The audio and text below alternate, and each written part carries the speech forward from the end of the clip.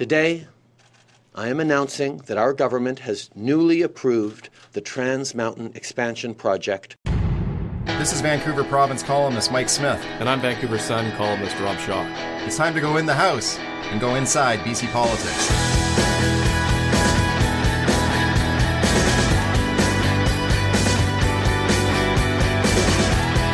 All right, welcome to another podcast. That's, of course, the voice of Justin Trudeau making the big announcement this week that the Trans Mountain Pipeline Expansion Project gets the green light again.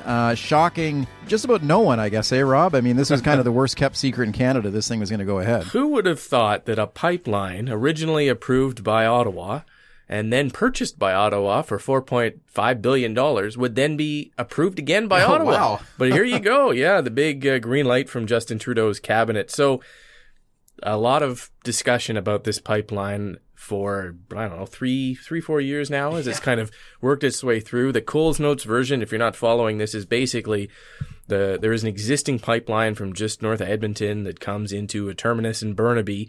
It's the Kinder Morgan pipeline, and it brings in a variety of crude products, refined gasoline, oil, that type of thing. And the proposal is to twin it. So run another line beside it, which would actually triple capacity, almost up to 900,000 barrels of product a day. And the question is, does this lead to more tankers in the waters here, more chance of a spill? All sorts of things we've been talking about for quite a long time now. There's a lot of politics at play as well because the BC government has opposed this, but we did get to a point where there was a project was quashed and then it came back and then it went out for consultations. And this is kind of the last, I think, formal approval that it'll get from the federal government. And Justin Trudeau, I noticed, Smitty, you had a column where he kind of said, look, Trudeau took a look at the pros and the cons and the politics of this thing, and he just decided to go ahead. Yeah, I think Trudeau basically had to do this because there have been some other pipeline projects elsewhere in the country that have fallen apart, and one in northern British Columbia as well that was proposed that didn't go anywhere. So this was really the only one that had a chance to go forward, and I think Trudeau is just trying to balance his appeal to voters here with an election coming up in the fall because he's brought in a national carbon tax. He's done a lot of other high-profile environmental measures. Recently, the announcement of a ban on single-use plastics, which came out last week. I think the timing of that was deliberate. I think he wanted to show his environmental bona fides, and then show the next week that he could do a pipeline too, and be everything to every voter. He can do it all. We can have our proverbial cake and eat it too. He can protect the environment on one hand, and we can also have this pipeline at the same time.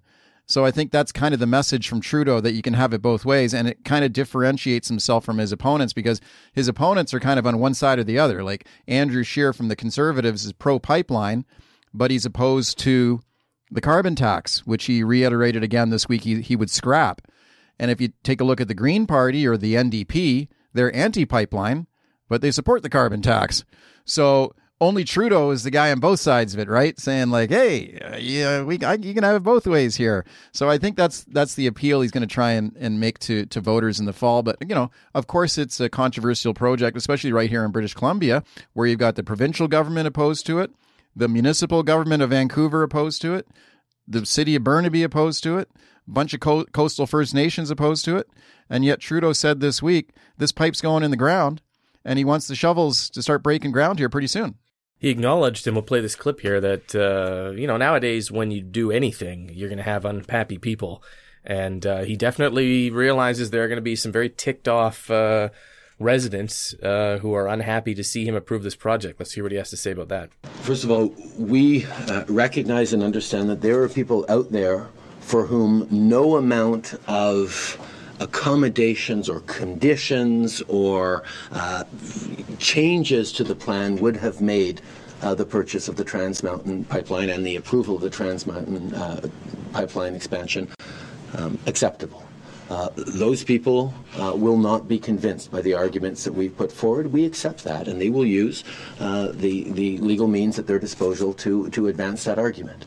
But we also know, from having heard from hundreds upon hundreds of people in consultations, spoken with thousands upon thousands of Canadians across the country in various ways, that people expect us to move forward in ways that both create good jobs for the future and protect our environment for our kids.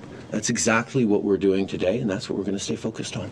So this idea that no matter how much accommodation you do for some people, it's simply not going to be enough. And accommodation's a key word, because obviously that was one of the reasons that this pipeline was quashed by the Federal Court of Appeal in 2018, was not enough was it done to accommodate the concerns of First Nations, people affected by this pipeline. Ottawa kind of went in there and said, yeah, okay, we'll write down what you have to say, but we're not going to do anything about it. So accommodation is key. And the Prime Minister is saying, look, like, you can't, some groups, probably environmental organizations, are never going to be happy no matter what we do. I think that's true. You could have a lot of people criticize the process here, that the National Energy Board hearings are inadequate, or there's not enough protections of the environment that's been put in place to mitigate the risks of this thing. But the fact is, you could hold environmental impact hearings from now and for the next century, and you still won't convince some people to go along with the project. I mean, that's just a simple fact. But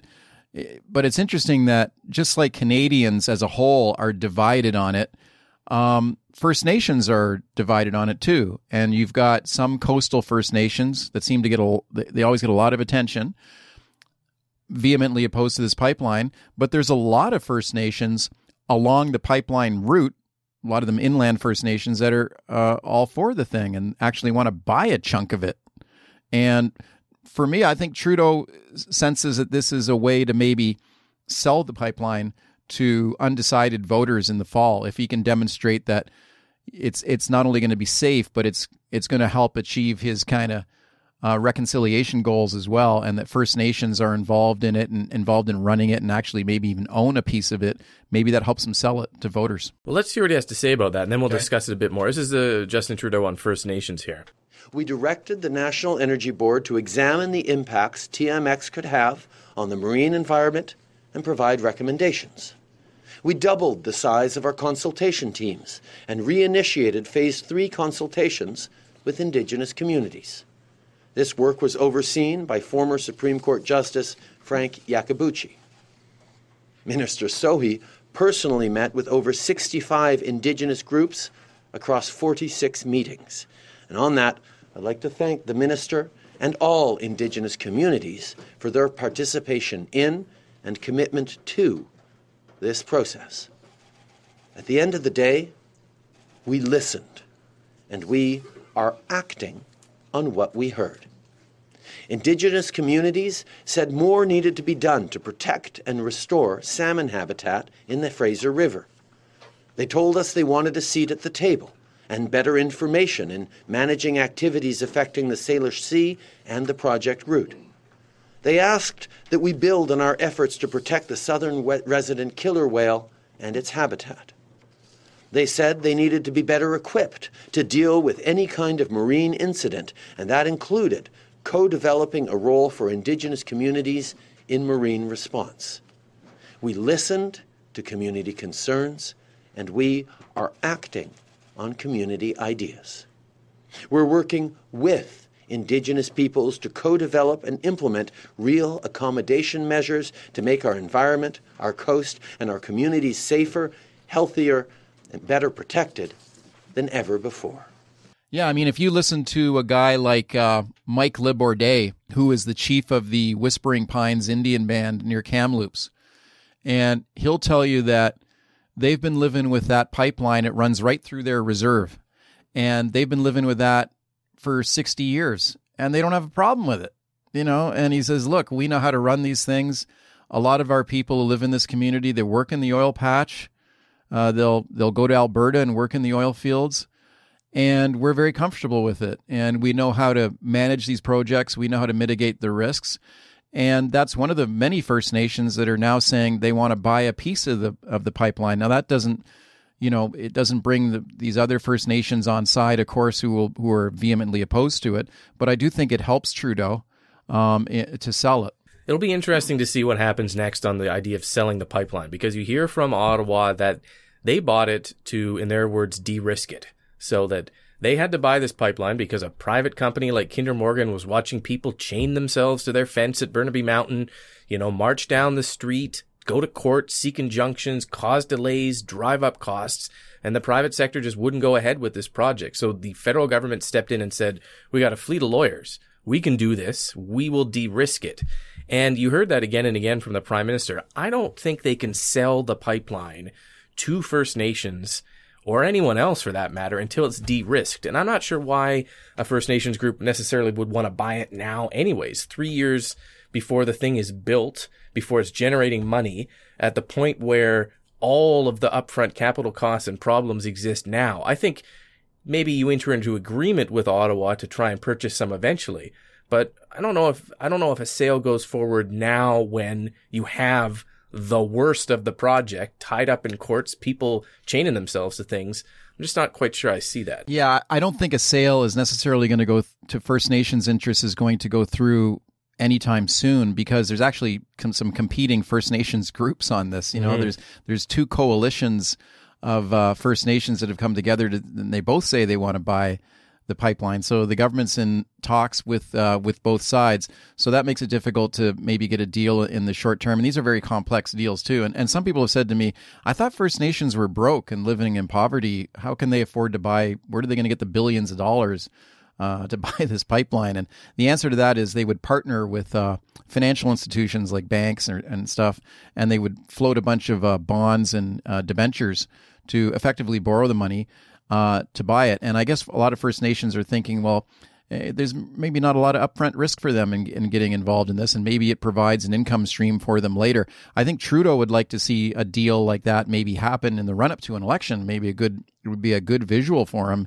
if he's standing there saying, like, here I am, we're partnering with First Nations here on this, but it's very, very complicated. Yeah, and I don't think it'll happen before an election. A conditional sale on condition maybe of completion. Some sort of conditional thing. You might see some photo ops of Trudeau with First Nations leaders on this in the fall or the run-up to it. The other key part of the federal government's approval of this pipeline is a giant section of the documents that they released, a 200-page report by former Justice Frank Iacobucci, who was brought in. He's 81 years old, a former Supreme Court of Canada justice, a veteran, seasoned legal hawk of the world. And he was brought in to address the First Nations consultations issues. So the first time around that the government tried to approve this project, it was deemed that federal officials who went out to talk to concerned Aboriginal groups were basically taking notes down and doing nothing with the concerns. The project wasn't changing.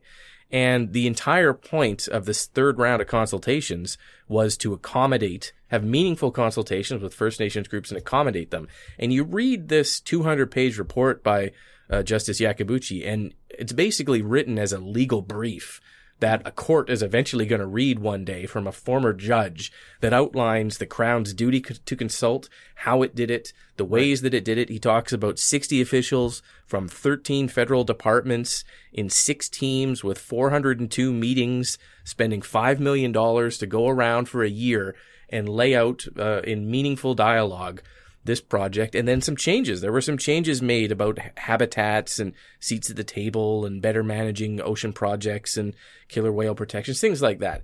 So there are a lot of people out there who think this project could still be killed by a First Nations challenge that they weren't properly consulted. And that is certainly, I think, going to be one of the court tests that come up. Yeah. But it's tough when you read this report. I mean, this is a very shrewd political move by Justin Trudeau to get a respected seasoned judge to try and ironclad another First Nations challenge against this. And you come away from reading it thinking, wow, I mean, this may be how the federal government goes forward on projects like this. You get some respected figure to come in and by the letter of the law produce a giant report that says this is how you consulted and accommodated. Right. And it's not clear to me that I mean, I think the government's in a way better position now than it ever was to survive another court challenge. Right. They want it to be bulletproof this time in case there is another challenge to say you did not adequately consult First Nations again, and the government can turn around and say, what are you talking about? We bent over backwards here to consult and accommodate where we could.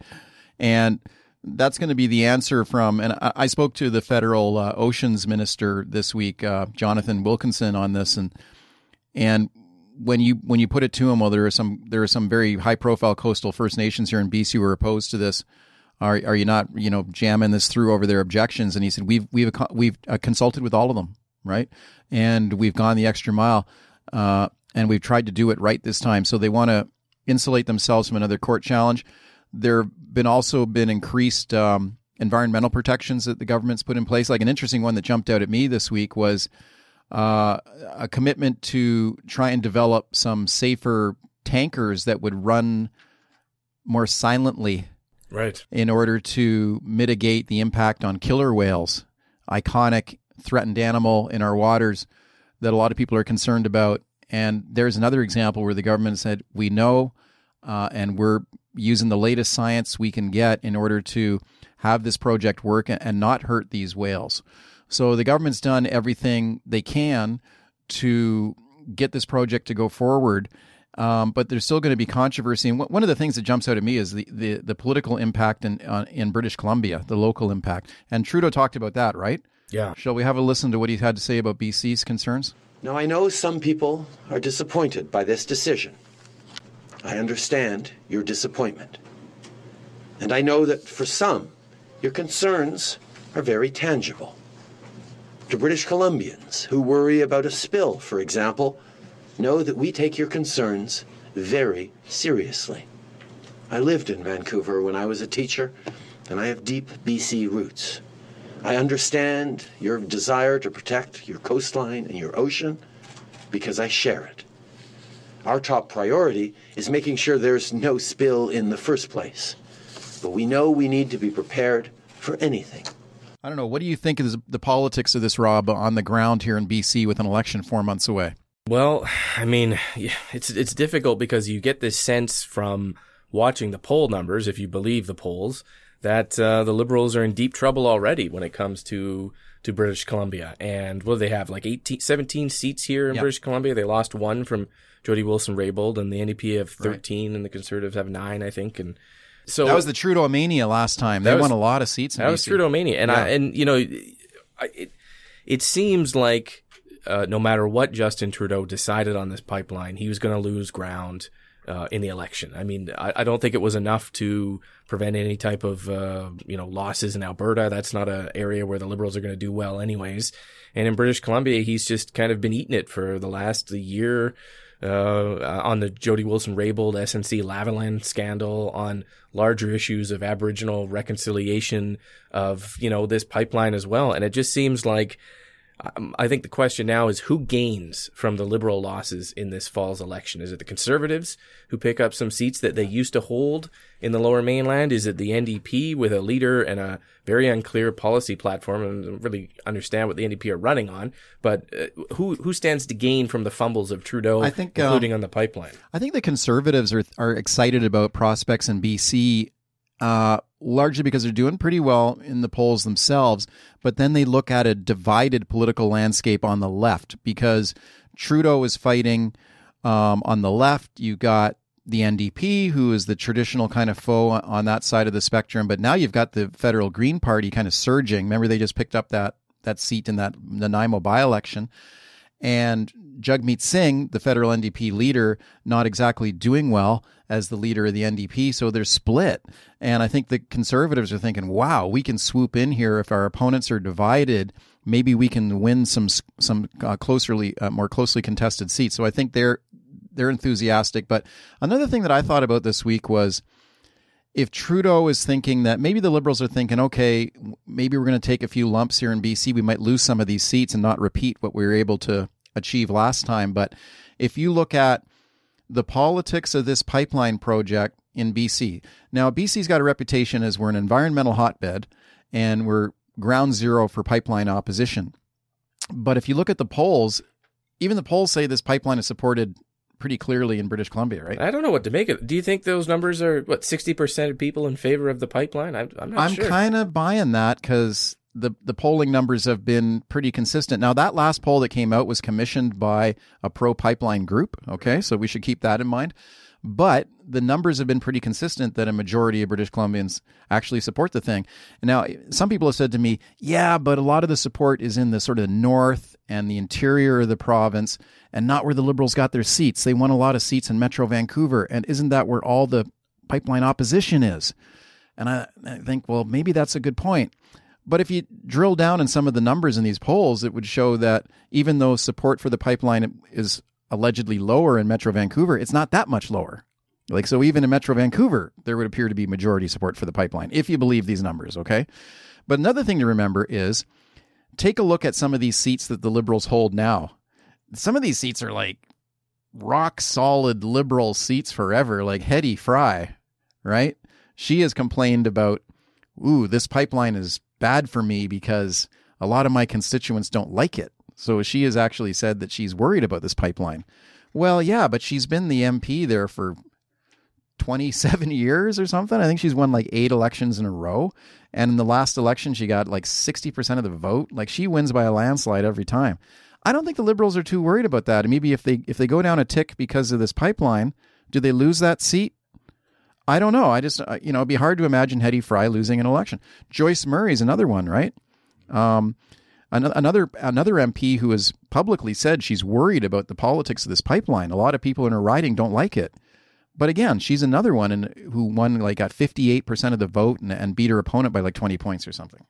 So I think maybe the Liberals have looked at the numbers on this and have said, yeah, this is a risky thing, but we've crunched the numbers and we think we can sell this in BC too. And we might be suffering from a bit of the echo chamber of the BC New Democrat government, who claim because of their victory in the election, which was not an actual victory, that their opposition to the pipeline is, the majority view of British Columbians. And given the weird electoral dynamics of the last election, the interior election versus the lower mainland election, the hot topic issues of housing and childcare and bridge tolls, all that stuff Metro Vancouver voters voted on. You had a couple Burnaby area ridings where, I remember being out on the campaign where you did hear a bit about the pipeline. But I think we sometimes get trapped into listening to John Horgan and George Heyman and some other ministers of this government saying, no, everyone we talk to opposes the pipeline. I mean, we ran on opposing the pipeline, and look, we're in government, and I don't think that's necessarily true either. And so I do kind of think those numbers probably show a more accurate view of British Columbians, and especially the dynamics change a little bit with the high gas discussion that we've been having recently, and the debate over whether expanding this pipeline, fiddling with the contracts, changing it from an export pipeline to a more refined gasoline flow to BC. Is that possible? Could we do more to bring gas prices down? I think that changes the dynamics about it a little bit as well. Yeah, even though that, the company, the pipeline company themselves, I remember interviewing some Kinder Morgan officials about this a couple of years ago and asking them, would this pipeline lead to cheaper gas prices in Vancouver? And you'd think if they're looking for public support on this, you'd think they'd be out there saying, heck yeah, we'll give you cheaper gas. They never said that. It wasn't the plan. No, they always said consistently, look, we've said every step of the way, this is an export project. We're building this thing in order to pump this crude oil to the coast of BC and then sell it to foreign buyers. So we've never said this would lead to cheaper gas. But that was the oil barons from Kinder Morgan. That's right. Now we got a federal government who owns it. Yes. Maybe they want to change it a little bit for public support. And it's certainly in the public discussion now, because even you've even got the new government in Alberta under Jason Kenney, who are putting up billboards around Vancouver saying, if you want cheap gas, tell John Horgan to support this pipeline, right?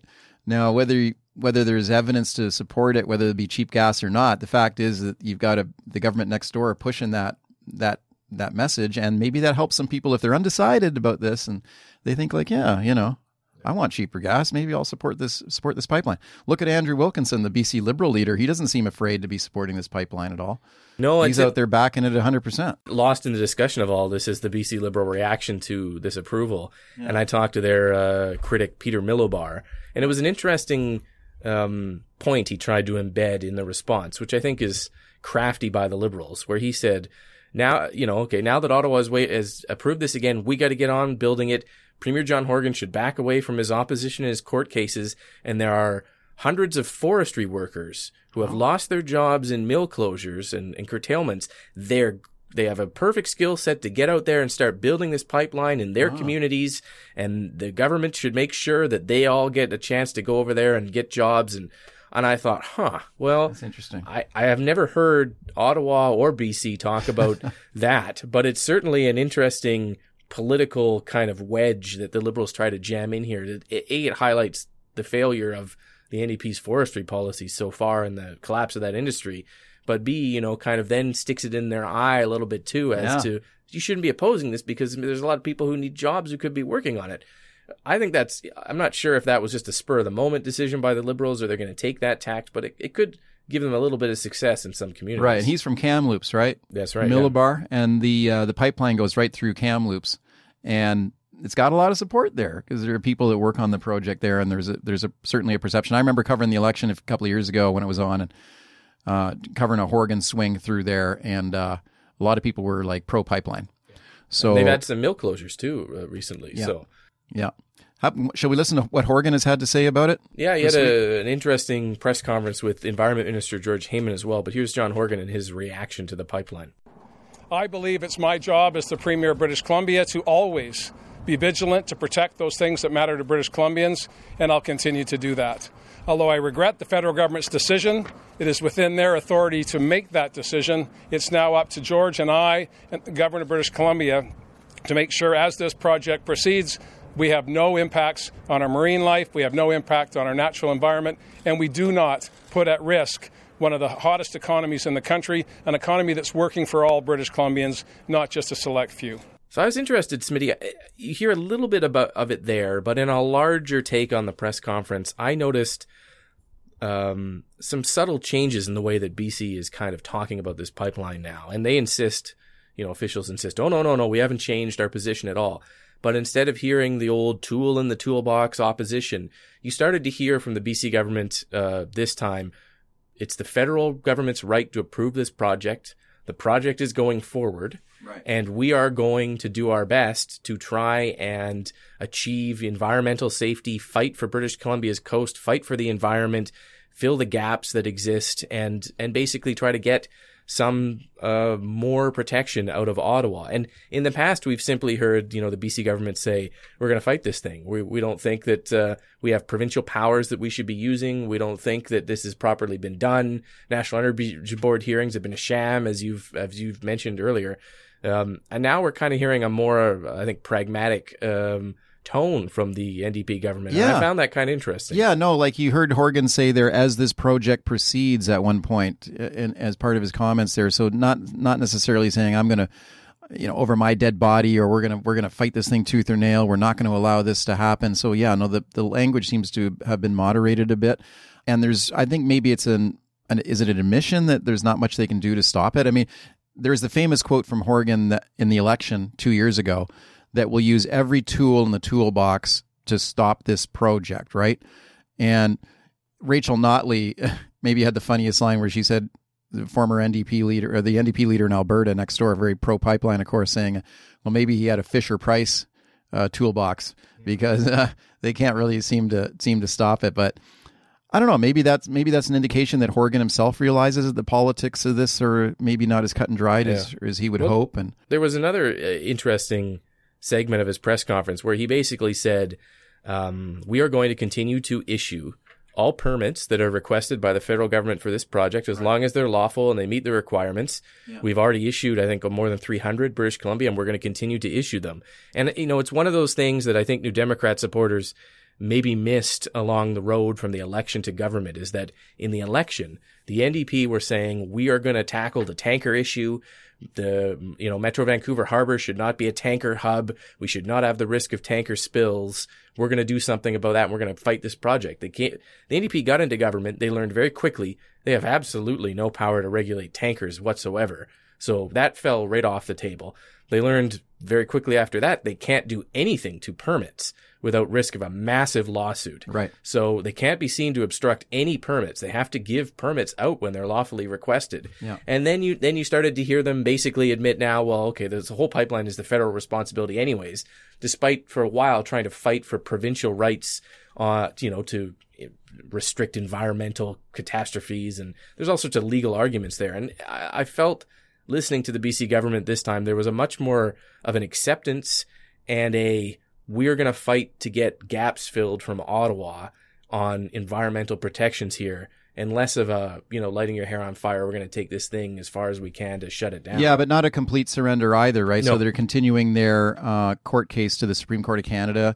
And I think for Horgan, he realizes that the NDP as a party is a coalition of interests that include an environmental wing of the party, of which George Heyman, the environment minister, is very much a part of, and also the threat from the Green Party. And they're in a governing agreement with the Green Party as well. So they need the Greens to continue to support them to remain in power.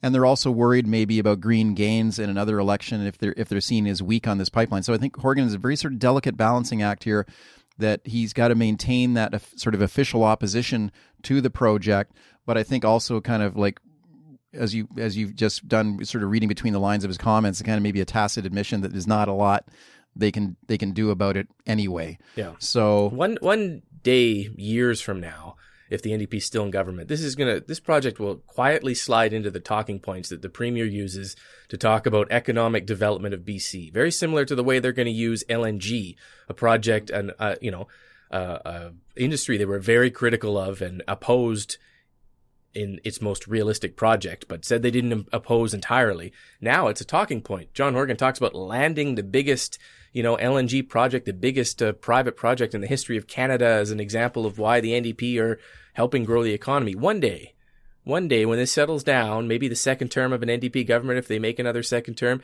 this will be part of John Horgan's speaking notes of the jobs and money generated and helping the Confederation and getting Canada's resources to Tidewater. I can see it. It just, he can't say it now because of the Greens and the environmental wing. But there are parts of John Horgan and his party that welcome this kind of project, I think. do you think they'll start building it this year, like before an election? Like Trudeau said this week as he approved it, that they expect construction to begin again in this construction season. And then Ian Anderson, who's the head of Trans Mountain, he was a bit more specific, saying that by September, they expect to see shovels in the ground again, including in British Columbia. So that's in advance of a federal election in October. That's going to be fascinating politics, I think, for Trudeau in the run up to this election. You know, because there's lots of people out there who have vowed to lie down in front of bulldozers. Or imagine if you have a scenario where you got First Nations chiefs or something, or elders being arrested because they're blocking a pipeline or something. I think those shovels are going to go into the ground in the quietest meadow, furthest away from any television camera that you could possibly get.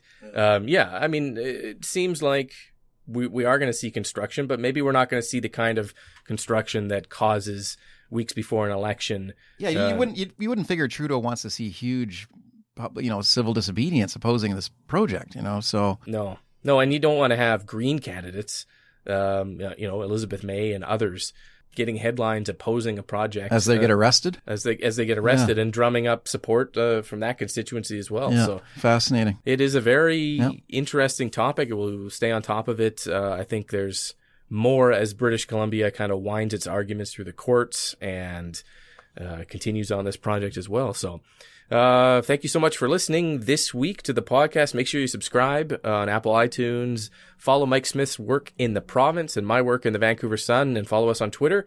And thanks so much for listening. See you next time.